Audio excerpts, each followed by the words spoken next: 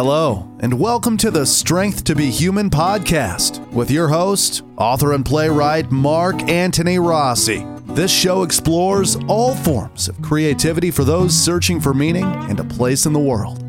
To err is human, but so is to love. Now, without further ado, here's your host.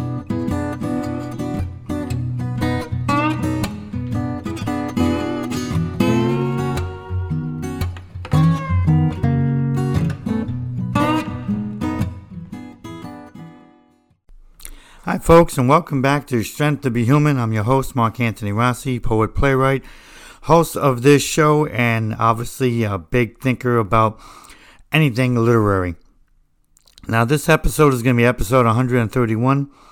It's going to be entitled, Art as a Defense Against Madness. Yes, I know, it's going to be an interesting one, alright. I used the exact title I used for one of my essays in the 90s. I put together a series of essays about different thoughts of writing, and I thought it'd be work as good as for a show, because it has a lot of different parts to it, and has a lot of questions involved in it, and maybe some answers or some revelations that we can learn about the world and ourselves through art.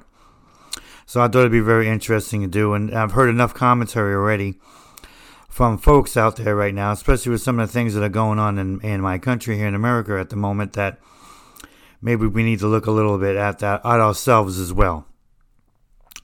And art can help us do that. It's not a perfect solution. It's not always the most excellent instrument to help improve yourself or to help learn something about the world, but it sure does help, because any good art is about communication, whether you're communicating to yourself and learning things about yourself, or maybe possibly you're translating all of that into something that you're sending out there in the world to communicate to the world.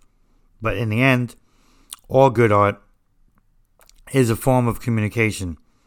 Heck, it's a form of self-expression. Some say that that's what all art is supposed to be, is a form of self-expression. I'm a little on the border on that, because I think art has many different facets than just that. So yes, that happens to be an important thing, self-expression. But it has to be the purest term, meaning of true discovery and true freedom. And you talking about your life or your truth or your perceptions out there. And unfortunately, in many cases now, especially in America and Europe, self-expression is now loaded with all kinds of political terms and all kinds of jargon and all kinds of agendas. So in the end, you're not getting self-expression, because how can you express yourself if everybody's trying to beat you in to say the same thing or to think the same thing? Well, to me, that's not freedom. That's conformity. And to me, that's nonsense. So therefore, it's not self-expression. So when you do things like that, you're not committing yourself to art. You're committing yourself to propaganda, and just towing the line to whatever group you want to be a part of, or whatever group you think you're afraid of, whatever group is intimidating you. That's not art. Art is about freedom. Yes, art is about self-expression, and definitely art is about discovery. It's just a question of what you're looking to discover. Over the course of somebody's artistic career or life, there could be many things they're going to discover. You know, I want to discover some stuff about myself. I want to discover some stuff about my family. Maybe I could discover something about the ones I fell in love with. Maybe I could discover stuff about, Thailand or the ocean or space or whatever. There's always something you can discover with art, and just confine yourself to that at the moment, and that's fine. There's nothing wrong with that at all. But art is supposed to be about freedom, self-expression, discovery. And yeah, sometimes a bit of a communication, because sometimes what you're doing in art, especially the best art that has I feel the best flow and the best meaning and the best title and just the best heart in it, can often telegraph an important message to somebody. It doesn't have to have a message, but oftentimes the best art in itself becomes a message. It becomes just because of how wonderful the art is, or sometimes it becomes just by the accident of a person being inspired. Because that's really what inspiration is. It's really like a happy accident. It's when we rewrite and we shape stuff that it becomes an art, and therefore we start becoming more responsible for its creation. But we shouldn't really fool ourselves that we're the sole author or the sole creator of something, when sometimes that spirit or that muse or that inspiration hits you and you honestly don't know where it came from. Those are the best moments that you don't often get very often. But hey, when you do, you almost feel like you're sharing it with something else out there. Some people call it God, some people call it spirit, some people call it muse. They have all kinds of names for it, okay? But you know, when you're creating something, when you worked your butt off to rewrite and do this and do that to get something that you really like, that really has a strong spirit to it, was different than when something just hit you and it didn't take much, and you almost feel like it was done and there wasn't too much more to get done with it. There's a big difference there. You can always tell. One is natural and the other one is, quite frankly, hard-earned, which is not the same thing as natural. There's nothing wrong with either one of them, but in the end, you might be able to control the rewrites and the hard-earned stuff, but when it comes to being hit by a bolt of inspiration, it's not really something you can control. It happens when it happens. You can probably set a mood or be in a room alone or try to use some meditation to calm your thoughts from the day, or hell, sometimes your best inspiration is when you are mad about something, when you're angry about something or something has riled you up. Sometimes that brings out things in you that normally wouldn't come out.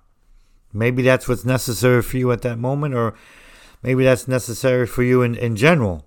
Something has to get your goat, get your attention, in order to do something. But that's really about a person's personality and who they are.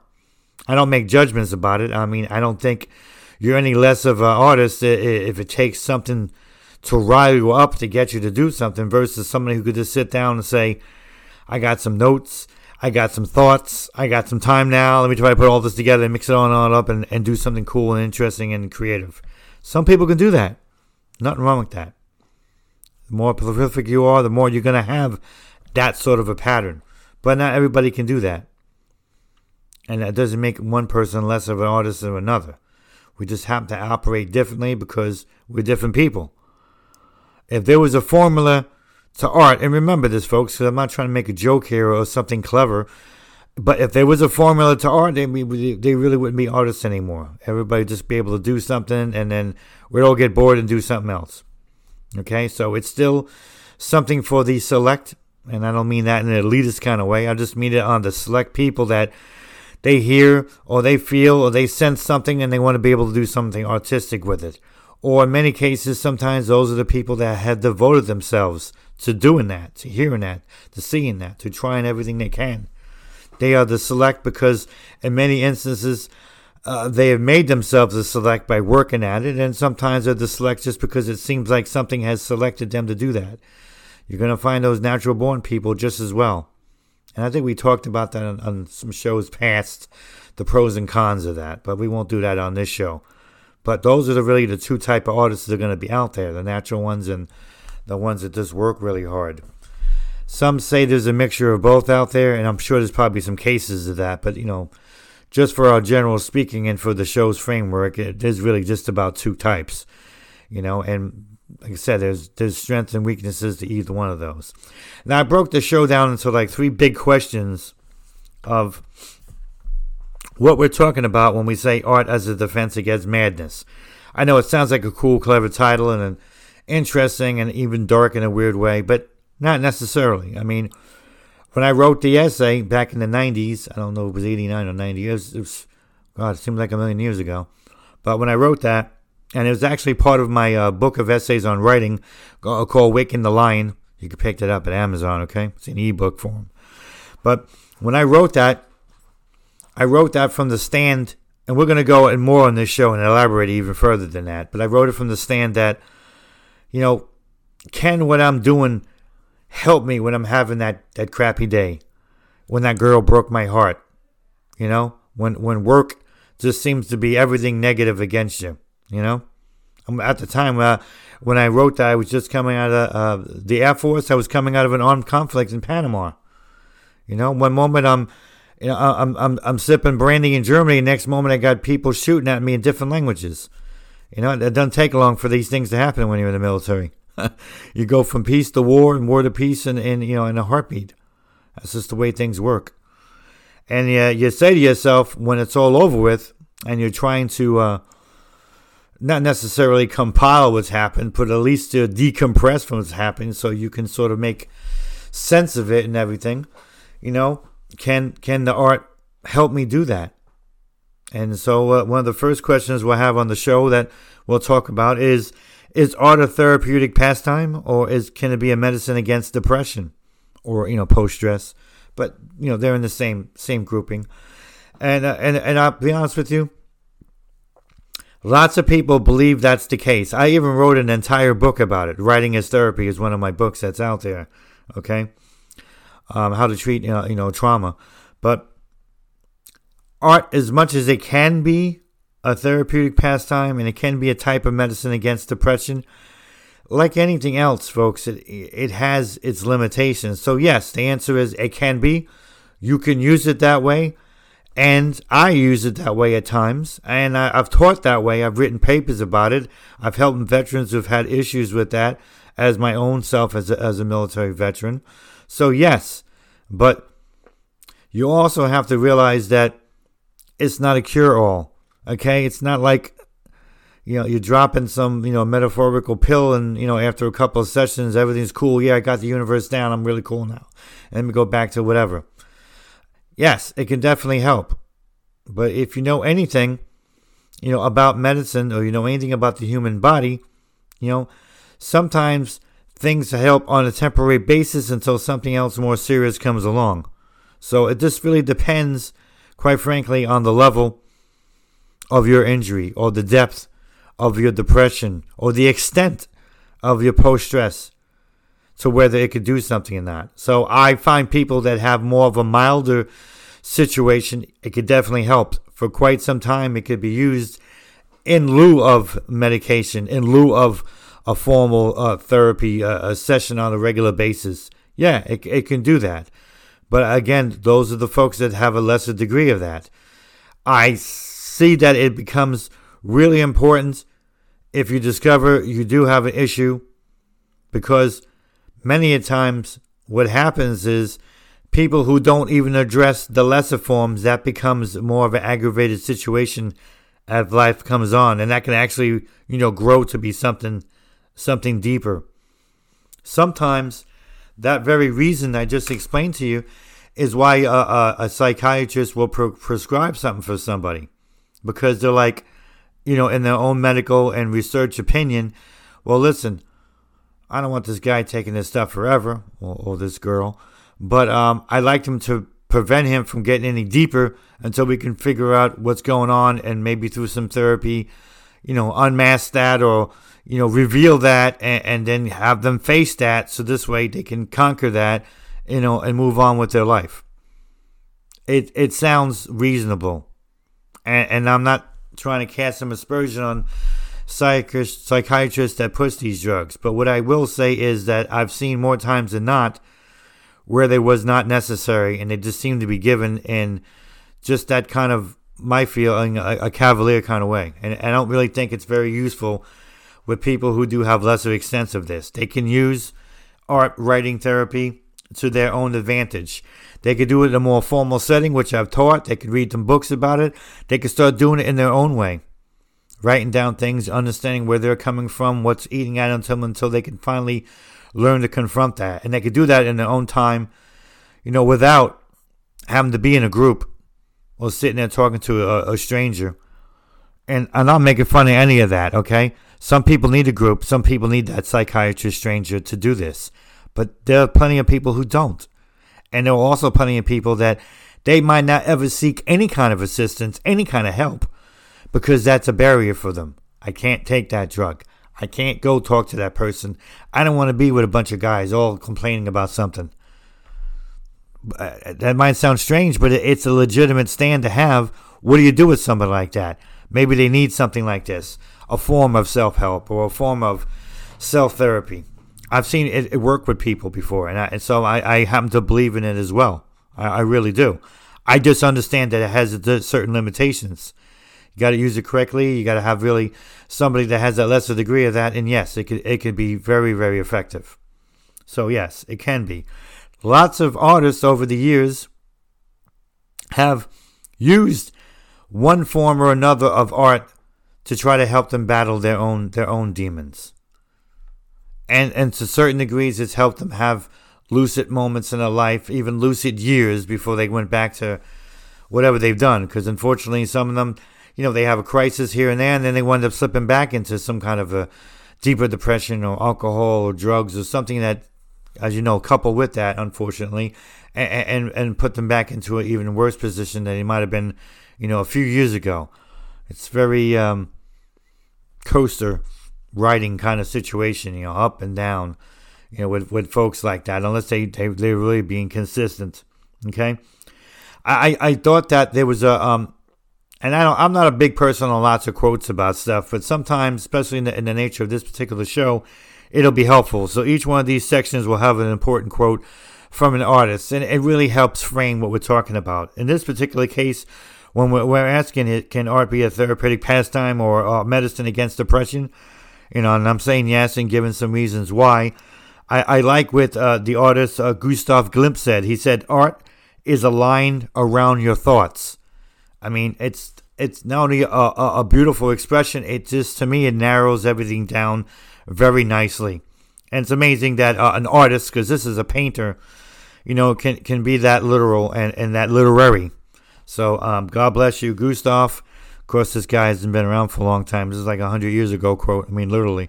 But that really helps us. Art is a line around your thoughts. Because you think about that. That's what it should be. Not just for the creative things of I'm putting out something for art, I'm putting out something creatively interesting, but also maybe for your own self-discovery or your own therapy, that it helps you put a line around those thoughts. It almost like it lassos that was trying to get away from you, because I think that's really the heart of many people's problems when they have issues with depression and bipolar issues and sometimes even writer's block, which is sort of a lesser form of that, is that they can't grapple with things that seem to be running loose in their minds without a more scientific expression. Almost like you need something to lasso them like a cowboy to get a hold of them so you can get a grip of what's going on. And maybe art will help you do that. Or maybe art in general can help do that. It helps do that with your thoughts to be able to get something creative out. Maybe it also helps you to grab onto those things to help discover some of the problems you might be having and how you might be able to discover ways to resolve them, or at least to live with them in a way that will let you to have I don't know if you want to call it a normal life, because quite frankly, if you experience military combat or any kind of serious trauma on any kind of regular basis, I think in many ways it might take something from you, and you have to find another way to get back to who you might now be, so that you can live with yourself and be as normal as you can possibly be under those circumstances. But I don't really ever believe that people go back to who they were. Some things you can't undo, and some things you can't unsee. God knows there's certainly some things you can't unhear, as is the evidence of some of the pop music coming out these days. But and that's really part of that acceptance of all of that. The trauma is to learn about that and figure out ways to deal with it, so that you can be a functioning human being again, and not somebody that's questioning yourself, or maybe others around you questioning you, looking at you like, I don't know, are they gonna like go off one day? It's a horrible stereotype, and I'm not certainly trying to push it because I'm against it deeply. I really am. But at the same point, it's not hard to understand somebody who hasn't gone through that, or somebody who's not going through that, not have some fear, or not have some trepidation, not have some concern about maybe, if not your safety, maybe their own. I know it sounds horribly impolite, but part of understanding any of this as an artist, as a writer, as of somebody that has to tackle some of these issues, if we're not trying to learn something about how other people are viewing us, we're missing things, and we become more isolated. We become more angry. Maybe we become more paranoid. Oh, God, they don't understand me, blah, blah, blah. That feeds into things that we're trying to defeat and overcome, and to not try to understand where they're coming from, and maybe explain to them, or maybe help them understand what you're trying to understand, will alleviate them, because they'll see right away, well, there's a person that maybe they have an issue they're trying to tackle, but I don't feel this person is going to go off the deep end tomorrow or something. I feel this is somebody that's working through something like anybody else that's working through something that's important in their lives. You could be working on what your next career step is. You could be working on what your next spiritual journey is. You could be working on how you tell your wife you just smashed your car, or how to tell your family you lost your job. I mean, anything else you're trying to work through, it's really no different in that way. That it's things that you have to be able to come to terms with in order to move forward.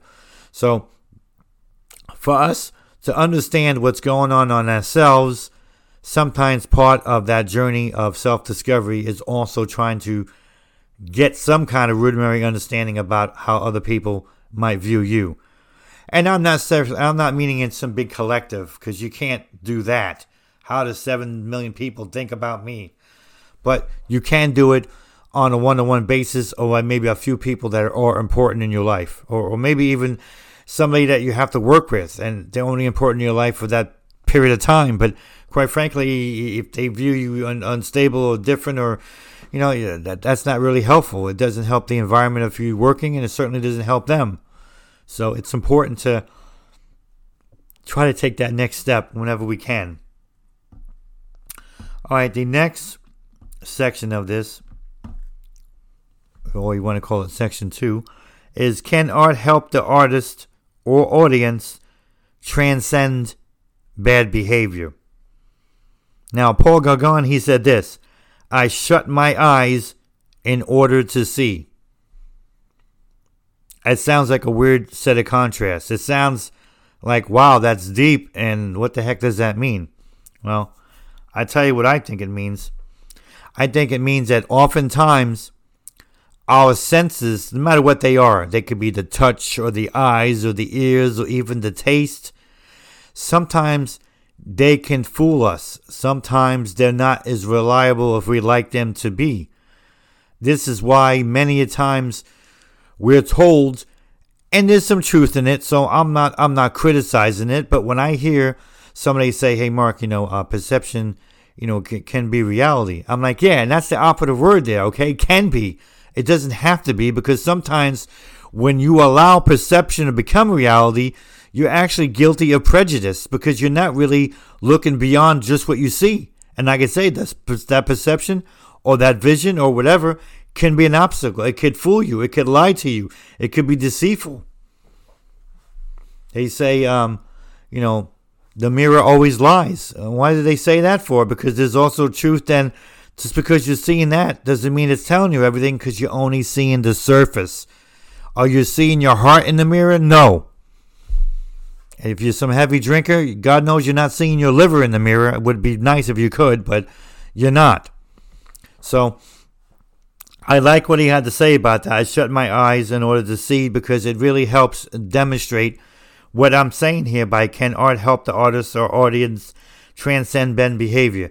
Yes, it can, but unlike using it for some sort of form of therapy for depression and other things, it's less effective for that. I mean, be honest with you, I never heard of any artist that said, Mark, I'm writing poetry now, and since I started 5 years ago, I was able to quit drinking, and now I'm not drinking anymore. I've never heard anyone say that. I don't even know if that's possible. This is, of course, a bad behavior. I know it's not politically correct to say that, because I'm supposed to say it's a disease and this, that, whatever. But, you drink a lot and you ruin relationships and destroy your health. I don't know why I can't call that bad behavior. So be mad if you like, but that's what that is, okay? And no, I haven't seen any kind of art that would stop that, because that needs more than just art. Now, can art complement things that help you stop drinking? Hell yeah. People say I'm grabbing into a higher power. If you believe in God, that's helping me to stop drinking. Or I talk to my counselor whenever I have a stressful situation so I don't go run to take a drink. Cool, that's important too. I go to a meeting a couple of times every week for the rest of my life or whatever. If that's what people have to do, that's what people have to do sometimes to be off of that.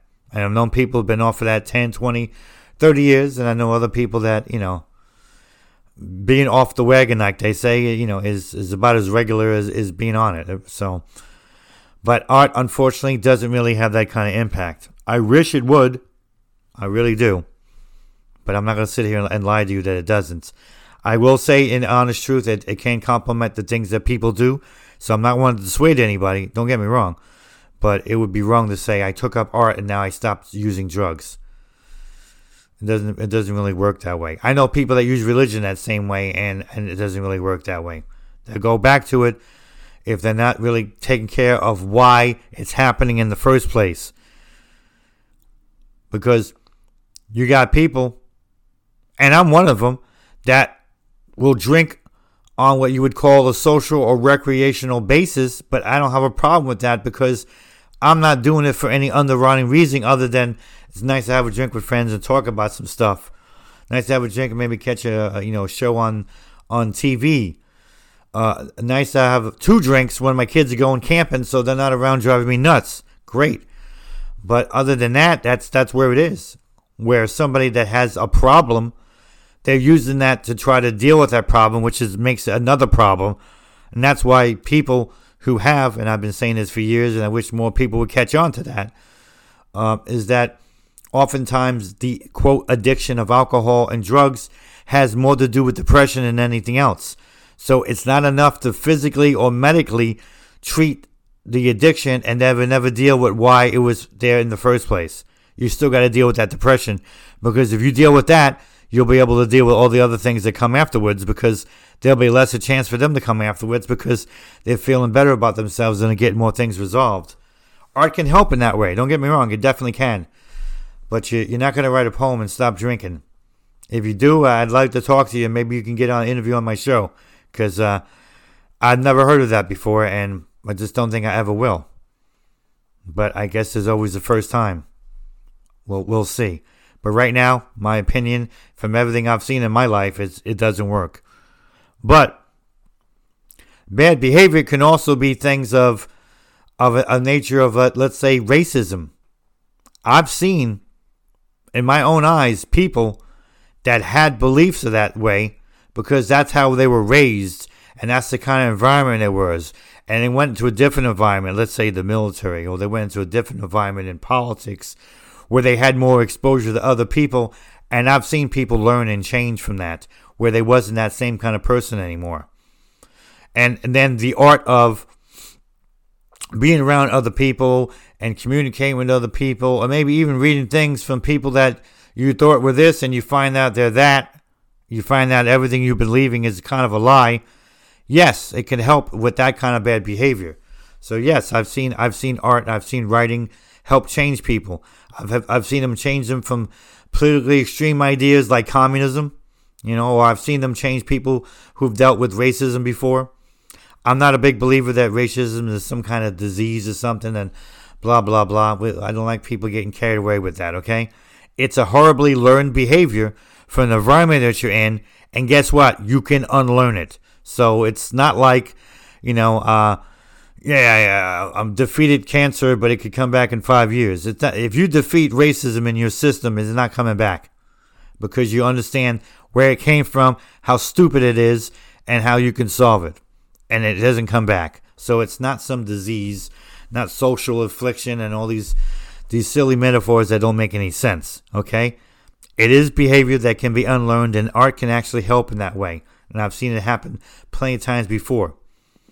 I've even seen the art of religion help in that regard too.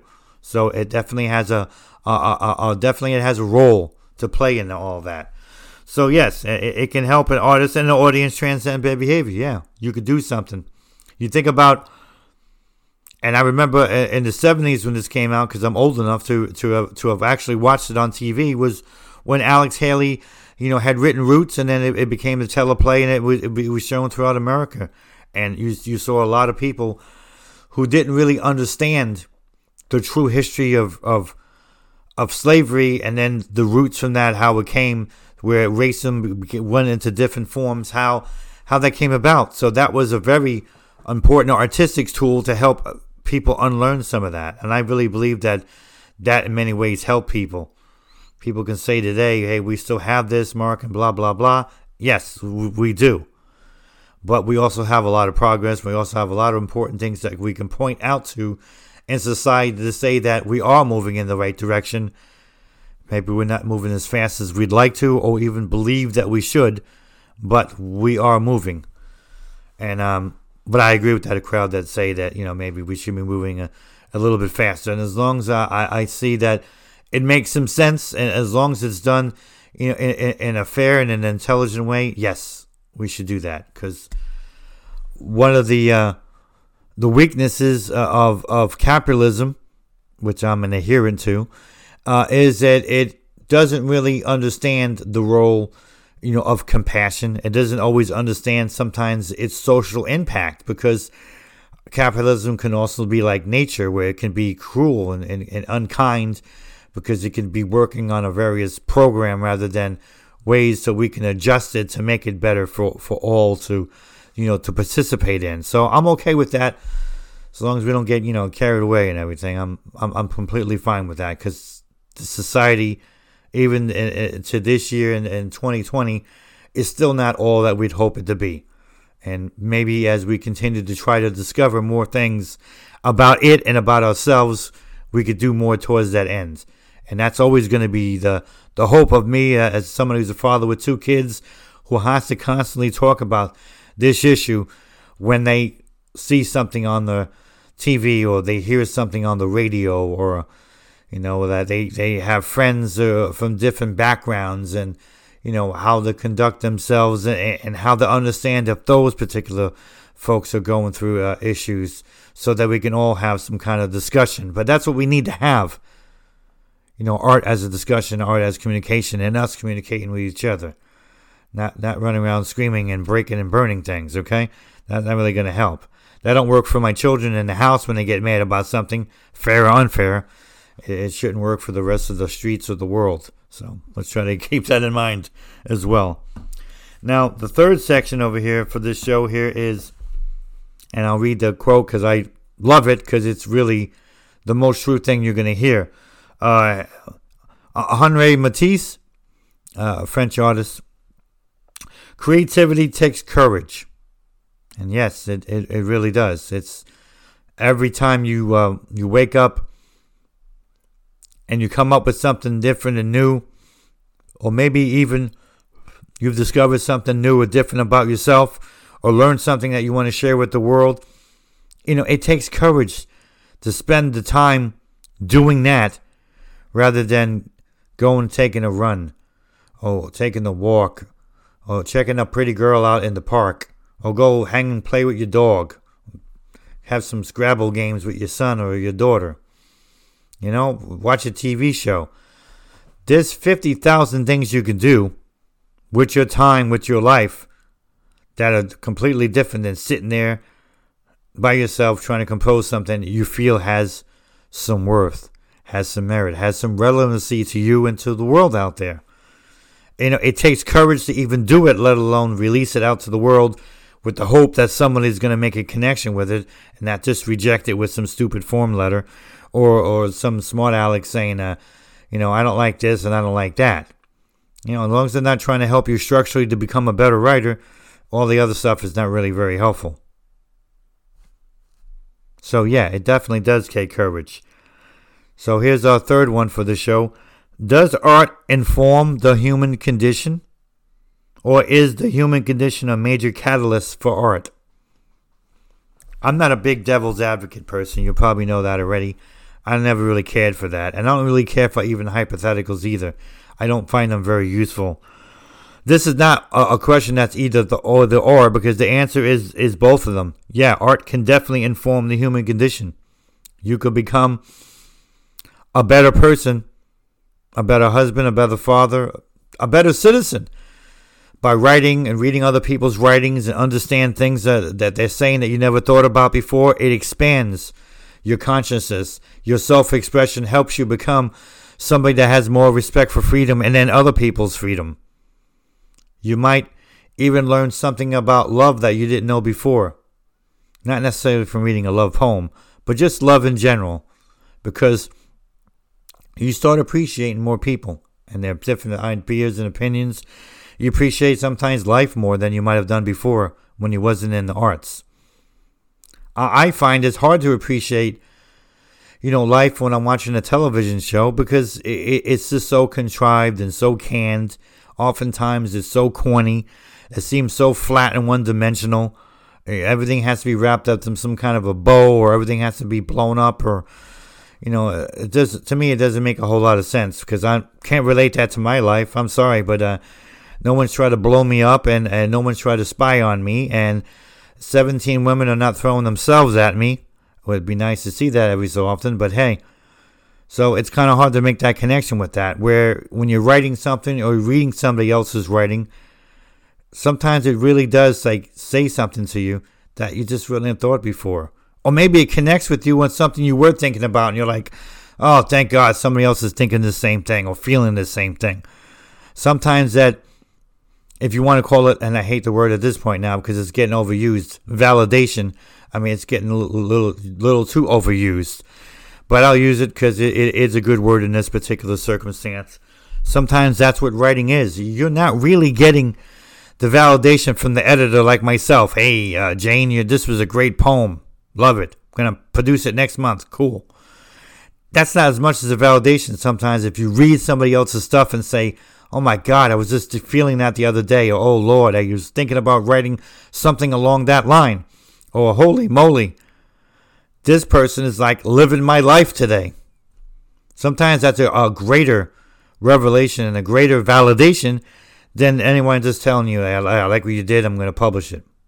Because that's, to me, that acceptance is a far different feeling than that.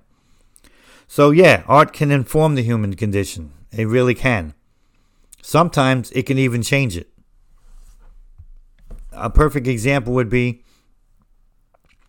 there were writers in the 1800s, and they were called the abolitionists. They were people that were against slavery. And unfortunately, unlike many people today, that seem to be pro and con to all kinds of different issues, you never know what they're really doing in their life to ever even support what they're saying. It could just be a blurb on Facebook or some email or some bumper sticker. It's not the same thing as conviction. It's not the same thing as action. But when you're writing in the times of peril, things that have moral substance, I believe this is wrong. I believe we should have equality. I believe the country is not living up what it should be, and blah, blah, blah. And I'm talking about in the 1800s, and you're putting your name on this. And remember, you have standing in the community as well, because the good chances are you're a white person that's saying this. You got a lot to lose. You need to have courage, like Matisse says. It takes courage to be creative. And those people were writing something creative, but they also had moral substance to it. It had value. And they helped change people. I read letters from people during the Civil War that said, I always had in the back of my mind when I read that abolitionist column that maybe what I'm fighting for is worth the dying for. And this was sometimes even Southern soldiers. Maybe this crap is stupid. Maybe they're right. For them to even confess that to their families or to think about that, it just shows you the impact that it can have on the human condition. That somebody that was still fighting on the side for slavery and literally dying on a battlefield can write letters to their family saying, I'm not sure this is right. I'm not sure if I'm on the right side. I'm not sure if what the hell that person wrote is right. Maybe this is all wrong what we're doing. And there was lots of letters that talked about that. Some of them alluded to that. Some of them said it between the lines. Some of them just said it straight outright. So it was no joke. If you ever read at all the letters of Colonel Robert Gould Shaw, the movie that they made after him, Glory, starring Matthew Broderick and Denzel Washington, the movie didn't really give you the full spectrum of who that guy was. I wish it did, but unfortunately with movies, they take liberties sometimes with history. We should know and understand the full scope of who the person is. That's how we can really appreciate who they are. To start the show off or the movie off with, he's already against slavery and trying to do the right thing. Not very helpful, I believe, because when you read his letters, you see a man who was a rich, white, spoiled brat who had no problem using the N-word, who didn't believe in anything about blacks being equal, who didn't even care about them at all. He just believed on the academic level that slavery was stupid. Wow, thanks. This is the guy you sent out there, okay? And what happened to that man? I wish they revealed it more in the movie. I think we would have got a much more greater emotional and moral impact. But what happened? Well, guess what? Through his letters, which he sent hundreds to his family.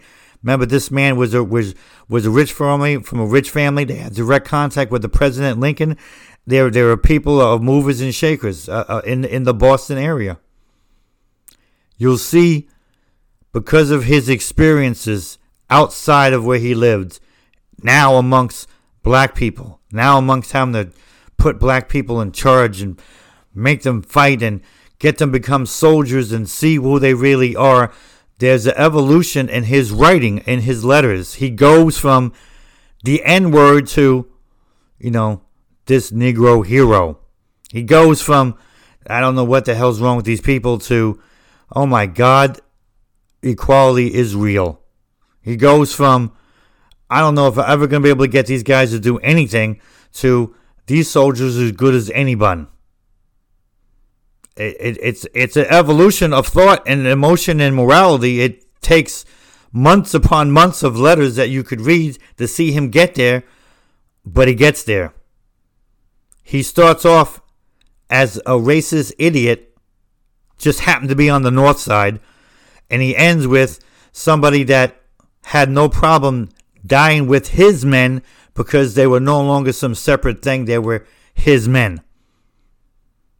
The South actually physically removed him from being buried with them because that's what they did back in those days, unfortunately. But, I know it would be an honor for him because I read all his letters and it's obvious what he had to say about that. But that just shows you how art, how writing, how communication, how that experience can inform your human condition and change you.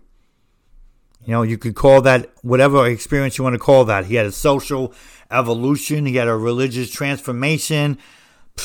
You could use all those glorious terms you want. But I like to just simply say that once you took this man out of his element and put him in with the rest of the world, the reality of the situation, it hit him. He couldn't run away. He couldn't deny it.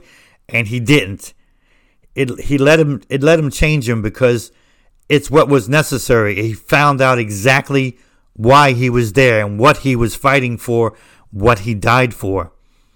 So God bless that man, and God bless us all when we understand in that experience. And I really think that a big heart of many of our problems, not just in America, but in the world, folks, is that the other side, the other culture, the other block, the other train, the other language, the other, okay? It's always the other because we don't do anything to spend enough time with it to understand what's going on. Now, I'm not suggesting with you that when you do, if you do, it's always going to work out that way. You might have some people, they're committed to that, and that's the end of it, no matter what you try to do. People can be that way, but you're going to find more times than not much more understanding, much more, wow, I see a lot of changes, I see a lot of common things, I see a lot of things that are different, and that's okay too. The different is no longer scary. And the things that you have in common, you can laugh about and say, what in the hell were we worried about? What were we so afraid of? Art can help cross that bridge. And we should try to use that whenever we can. I help an organization out in Israel that they try to use poetry, even collecting stamps and using them to make projects. between Palestinian and Jewish kids. In the situation that helps them learn something more about each other, that maybe the impact is when they grow up, they're not so afraid of each other, that maybe they can find some common ground, that maybe one day they can forge some kind of a peace. It might sound to people like some kind of a pie in the sky thing or some kind of pipe dream, but I happen to believe that that is a whole lot better, than just sitting across town from each other, setting up new ways to, I don't like this person, I don't like that, they'll do this, did you hear about that? I don't know how any of that rumor and all that nonsense is supposed to be useful. How the hell we get anywhere doing that when we could actually be trying to do things together and then seeing for ourselves, no, there's not a monster there, there's not a boogeyman there, there's not the other there, the alien or whatever the hell we want to call it, in our lips or in our words or in our heart, but rather somebody just like us that is simply practicing their life in a different manner. That's not a crime, folks. That's not a sin.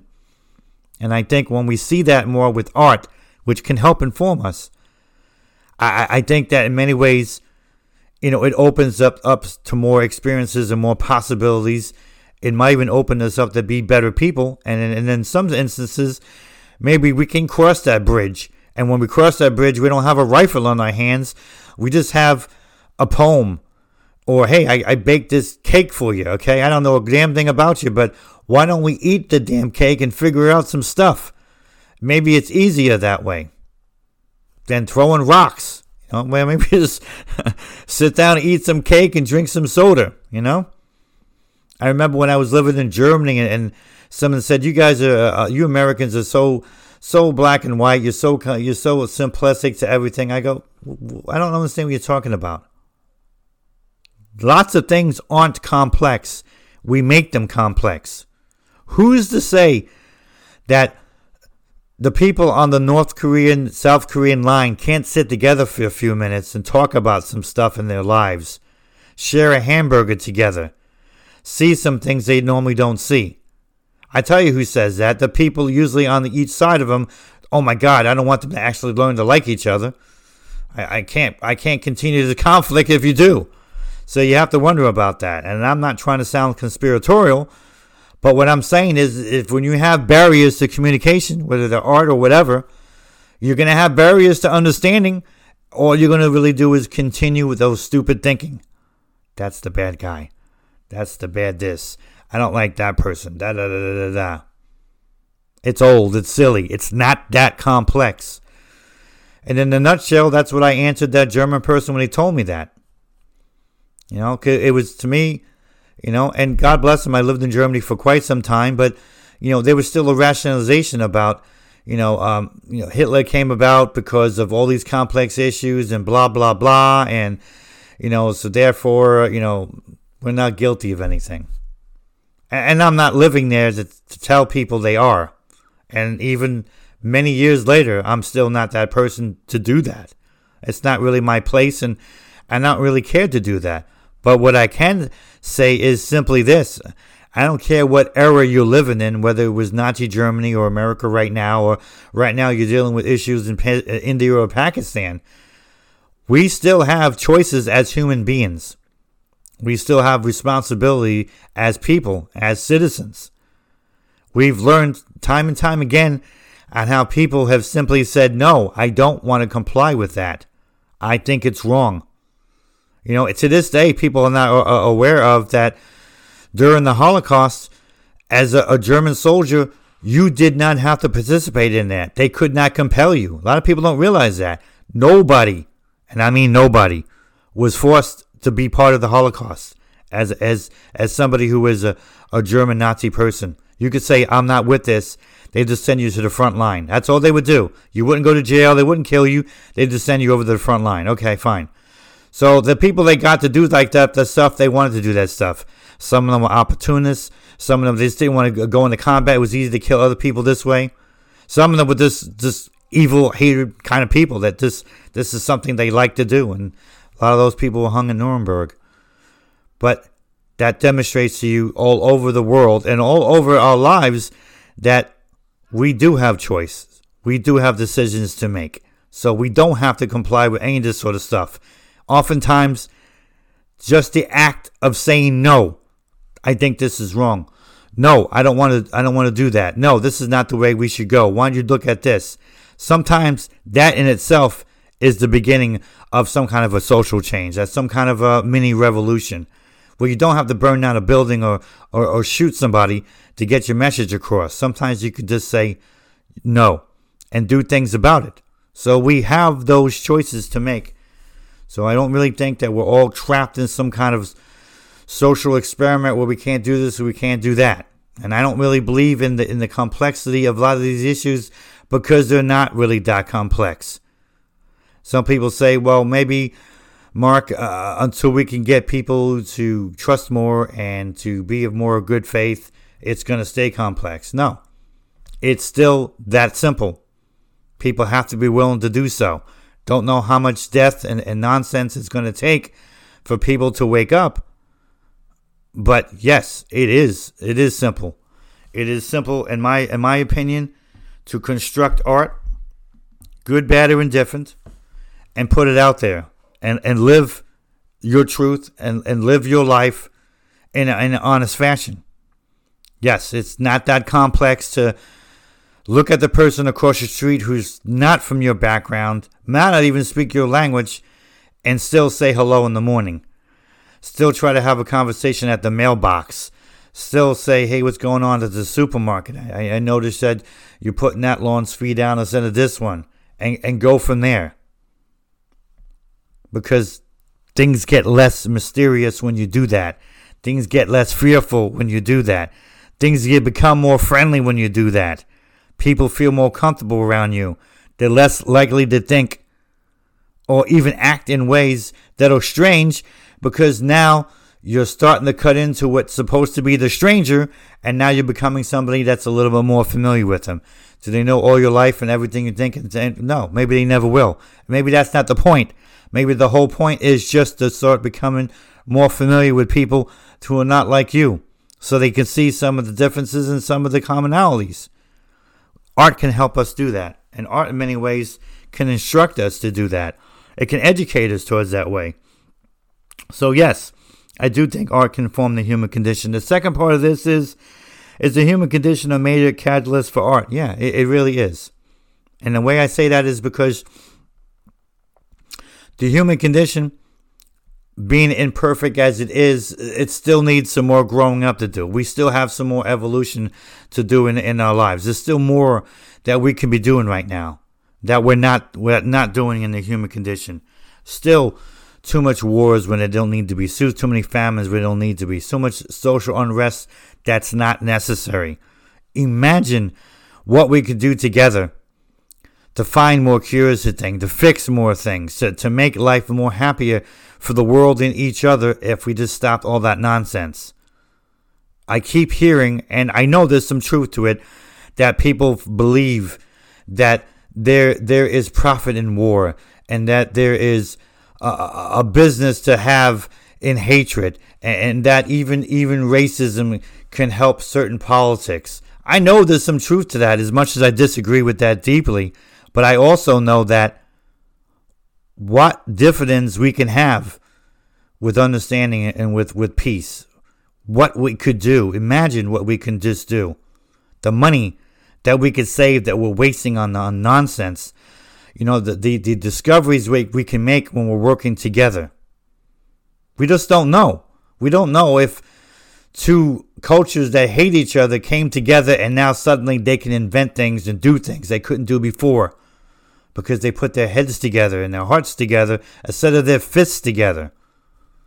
We just don't know because there's not enough that's not being done. But we do know that it only takes somebody to say no that can literally change the world. And I'll leave you with this because it's the very most perfect example you can have. Nelson Mandela. A very perfect example of what I'm talking about. Probably the perfect example in terms of my lifetime.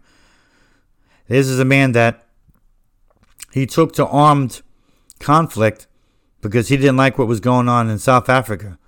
The hatred, the laws that were there to separate people, the brutality in police that makes anything in America look like Disneyland, where literally people shot every hour of the day for something. Basically, just because you're black, because most of the time they didn't even have a reason anymore. Just to shoot them. And he was like, well, these people need to get shot back. Maybe they need to understand what's going on. Understand that Nelson Mandela got convicted for murder because he participated in that. He wasn't just some protester. This is not to say that he didn't have the reasons that he said he had. And he admitted those in court. He went to jail for his life. Put him on an island. And what did he do in that island? He tried to understand something about himself, something about society, something even about his jailers. They say that some of his jailers converted over to understanding how we needed to be together rather than being separate. And these are people that have been taught the most racist ideology on the planet for their entire lifetime. And this guy's like telling them something different, and they're understanding because he's not somebody they're expecting. And they're understanding who he is. He comes out of that sort of situation, and that country is in turmoil when he comes out of that jail.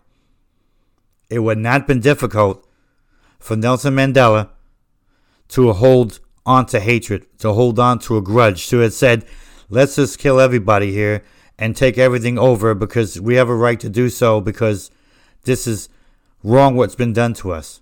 No. This is a man that says no to that. He says, let's have a national reconciliation. They have court sessions where literally people come up and say, yeah, I killed like 10 black people because I was hateful and blah, blah, blah. And I'm trying to learn to be a better person now, and that was wrong. And they didn't convict that person. He helped purge those people, good and bad and different, because there was a lot of things on that other side as well that was done that was horrible and wrong, unfortunately. To get that out of the system of the country. To try to see on national television and in transcripts the idioticness of all of it on all sides and how that was necessary for them to become a country. He did that. What did he do? He said no to hatred. He said no to, I'm not going to take revenge. I still think this is my country. I still want this to be my country. I still want that other person to be my friend, even if they spent their entire life hating me. I don't know where you get that strength from, okay? I'm not telling you that I do. What I am telling you is, see how not complex that was. All I do is took that one person. South Africa never had the civil war they could have had. Now, I'm not saying that right now everything in South Africa is still perfect, because it's not. They got a long way to go. But what I am saying is, he gave them a chance for the future that people can live together, side by side. Those laws, of course, were changed. People have a better chance now than ever before. This is not to say that, racism is gone and all of that, but what I am saying is that the generations going forward have a better chance now because of what he did. The country still has some value and some meaning beside its past because it's trying to go beyond that and become something else. He allowed that to happen. When everything you could think of, if you did it in terms of mathematics or even just social history, would have said that would have never have happened. He was going to go right for the hatred. He was going to go right for the revenge. He was going to act the way he was acting when he was younger and got put in jail. But he learned something different. He did something different. He changed the entire country. And in many ways, he changed a lot of the world because they were looking as well. Because that's an example that we can all follow. I'm going to say no to this. And I'm going to do something different. I'm going to encourage people to work and talk together and do things. So it's really a perfect example. I mean, it's like, in many ways, almost like a Christ figure, you could say. I mean, Gandhi was probably very similar in that way, too. I mean, these are figures that are very Christ-like. And you don't get to see that a lot. But it shows you what can be done when you're willing to say no. Let's do something else. Let's try this direction for a change, okay? How about you put down the rock and we eat some cake, have a hamburger? Because that's right. I think that one of the instruments for world peace is a hamburger, you know? You know why? Because I think I get more constructive things out of it than a handgun. And believe me, folks, I've been on both sides of all of that. The hamburger and the handgun. So I know what I'm talking about. And hopefully, we can all try to keep enough of our own faith in our country and in our humanity, and of course in the world, that we can still try to figure this out, that there's still time and that there's still hope. When I look at something like Nelson Mandela, even on my worst days where I'm like, what is this world going to be coming to? I got 2 sons growing up, and I'd like it to see it to be better, and I do whatever I can to make it better. But, I got those days too where I'm wondering, what can I do to protect them? Well, maybe one of the things I can do is just try to keep my own faith alive and maybe do whatever I can to help keep yours. All right, folks, until next time, I really thank you for being with us. I thank you for the emails. We're going to have a mailbag episode again soon. It's going to be a lot of fun. We got some incredible responses to a lot of the shows, a lot more positive stuff too for a change. That's great. Got a whole bunch of stuff about the romance writer, so that's going to be exciting to hear about. I don't know what about that piece, boy. I'm telling you, it really got people thinking and moving in the right direction, in my opinion. So you just never know what's going to work. But as you can see, things do work, and things can work if we just try to take a step forward and allow it. All right, folks, until next time, God bless, and thank you very much for supporting this show. Until next time, this is Mark Anthony Rossi, Strength to Be Human.